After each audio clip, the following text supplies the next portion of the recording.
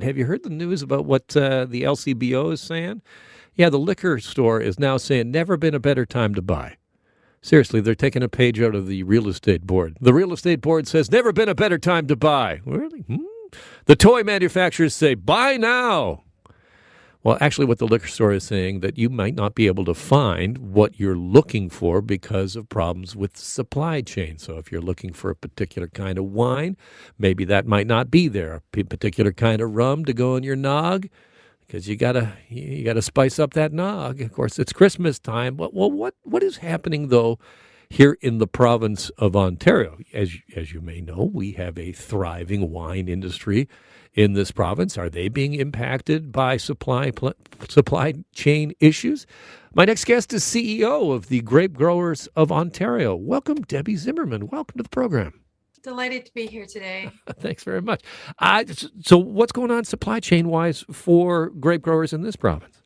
Well, we're facing a lot of the shortages that the wine regions are across the world are facing, whether it's access to corks or bottles. But the one thing that we do have for Ontario is supply. We grow the grapes for the wines that a lot of people across this country enjoy, and Ontario is the largest grape growing and wine producing region in Canada.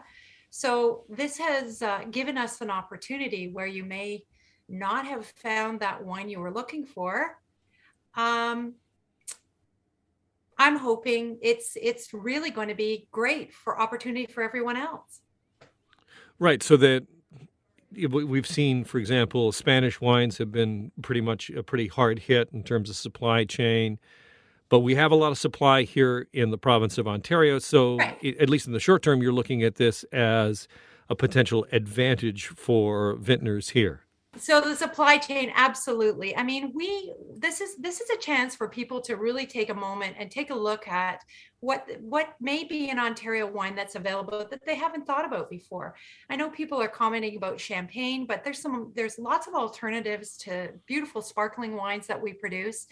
And it's also building on the theme of local. People are looking for a local supply, whether it's in food, it's in products that they know that we grow, and we have all sorts of standards around these products, call it VQA, that people can count on and the consumer can trust. So we're really encouraging consumers to take a look at their home market in these kind of what we see are going to be long-term challenges to get supply into countries like Canada.